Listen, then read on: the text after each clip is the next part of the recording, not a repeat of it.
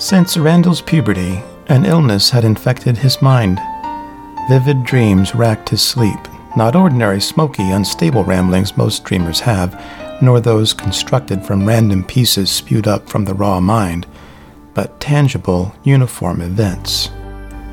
Amazingly clear and distinctly uncluttered dreams oppressed his slumber. Perhaps average people encounter such vividness once every 2 full moons and relish the intensity, yet for Randall such recurrences night after night diseased his mind. In his early years, the conscious and unconscious worlds blurred or collided. He confused reality with indistinguishable but false dreamscapes.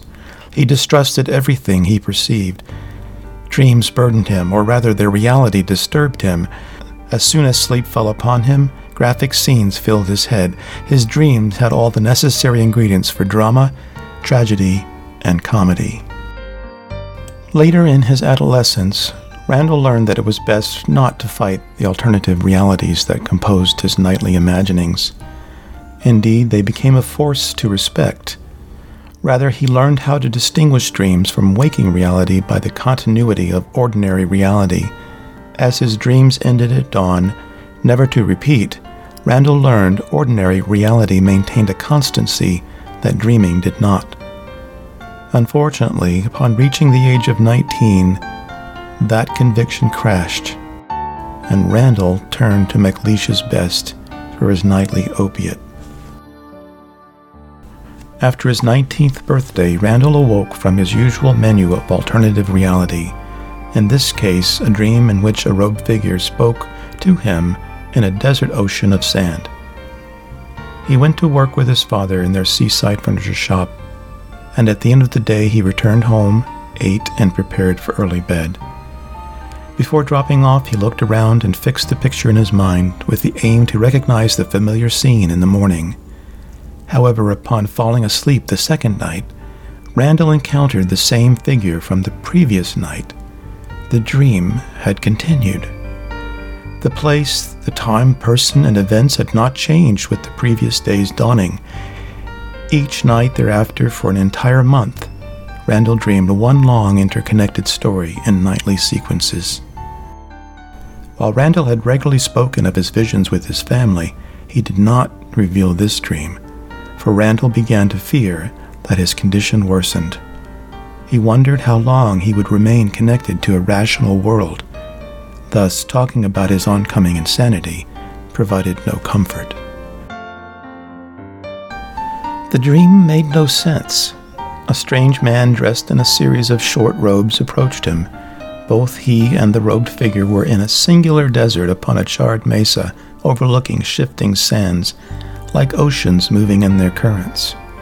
Behind was a canyon, which cradled an amphitheater of uneven, pinnacled rocks, columns that spread across a blackened depression. Haze obscured the figure. Although the voice was pleasant, Randall could not understand it. Yet, when Randall spoke, the character understood. All night the shrouded figure talked to Randall. At times it would raise a finger in anger, pace profusely, or laugh with a throated, beautiful sound. The oddity's pathos flowed directly into Randall's blood and brain, and when the speaker wept in his anonymous words, Randall moaned. Likewise, when the personages proclaimed victory or triumph, Randall cheered. During the succeeding days without sleep, Randall grew unwell and irritable. He cut off all social contacts until finally the dream of the robed figure ended.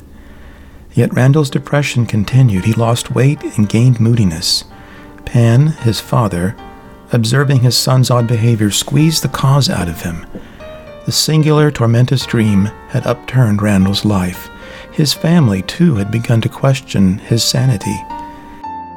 With Randall's confession, the family agreed that Randall should temporarily leave the shop on the pretense of visiting relatives, but in fact isolate himself to quarantine his troubles. They suggested seclusion on a small island, part of the Seawall Islands, where their extended family owned a cottage. Indeed, Randall had often ventured to the camp as a teenager. He could feed himself there by fishing and scavenging. To ease his sleep, he purchased a packet of McLeish's Best upon the advice of a friend, which did help his apprehension. even better, the drug's opioid, apathy-inducing effects fractured his dreams. He was about to embark on his solo retreat when a unique episode rerouted him to his current journey through the Tisri Pass. The evening before his planned extended leave, a sailor of unknown rank dropped into the family shop to purchase an ensign's table for his ship's captain. The traveler's lively discussion included an adventure in which he described a phenomenon that occurred in the Bohm every 5 years when dreams and reality merge. He called it the 2 nights of the Bohm.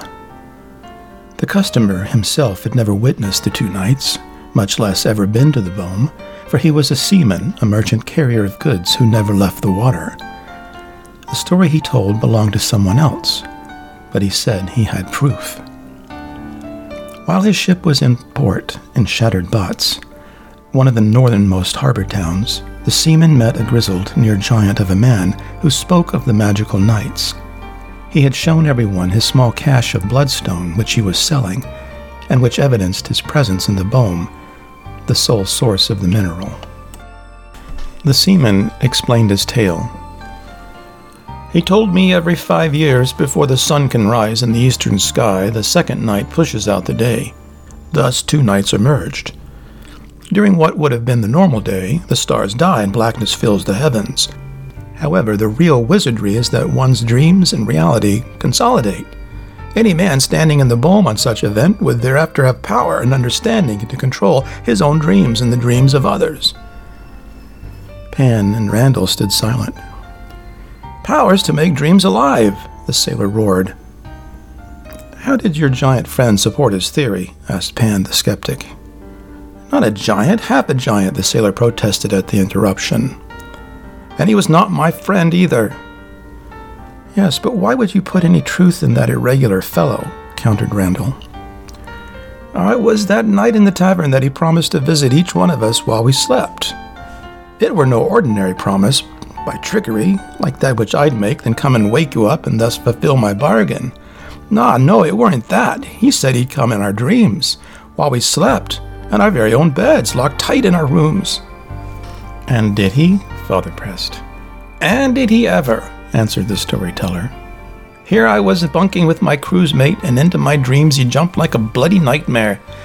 I couldn't say a word. He had me by the throat, and said, did I believe him now? I shook myself to awaken, but couldn't.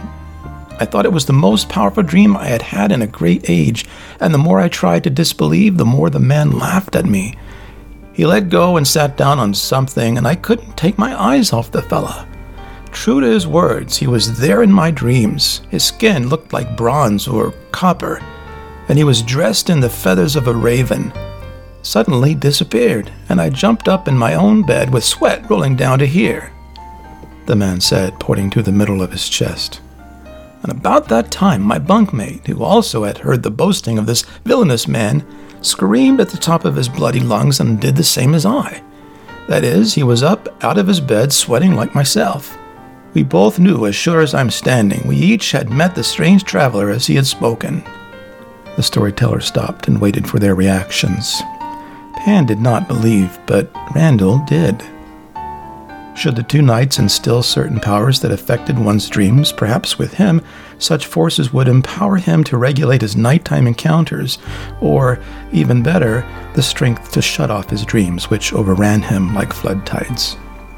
The sailor had his purchase and bid farewell to the 2 shopkeepers, but his story of the 2 nights never left Randall. That night, Randall self-medicated with his chosen narcotic to avoid sleep. In his solitary deliberations, a gnawing suggestion framed the narrative. While he debated the story's veracity, he should indeed visit the 2 nights if it existed. By early morning, less than a day after the sailor's chance visit, Randall had pledged himself to undergo the complications and inconvenience of an excursion into the Bohm. Yet time was of the essence, for as the sailor departed, he mentioned that the Bohm would soon be visited by the strange phenomenon. Thus, go now or wait 5 years. He figured the time, and if he did not delay, he could arrive in the Bohm within 3 weeks ahead of the 2 nights.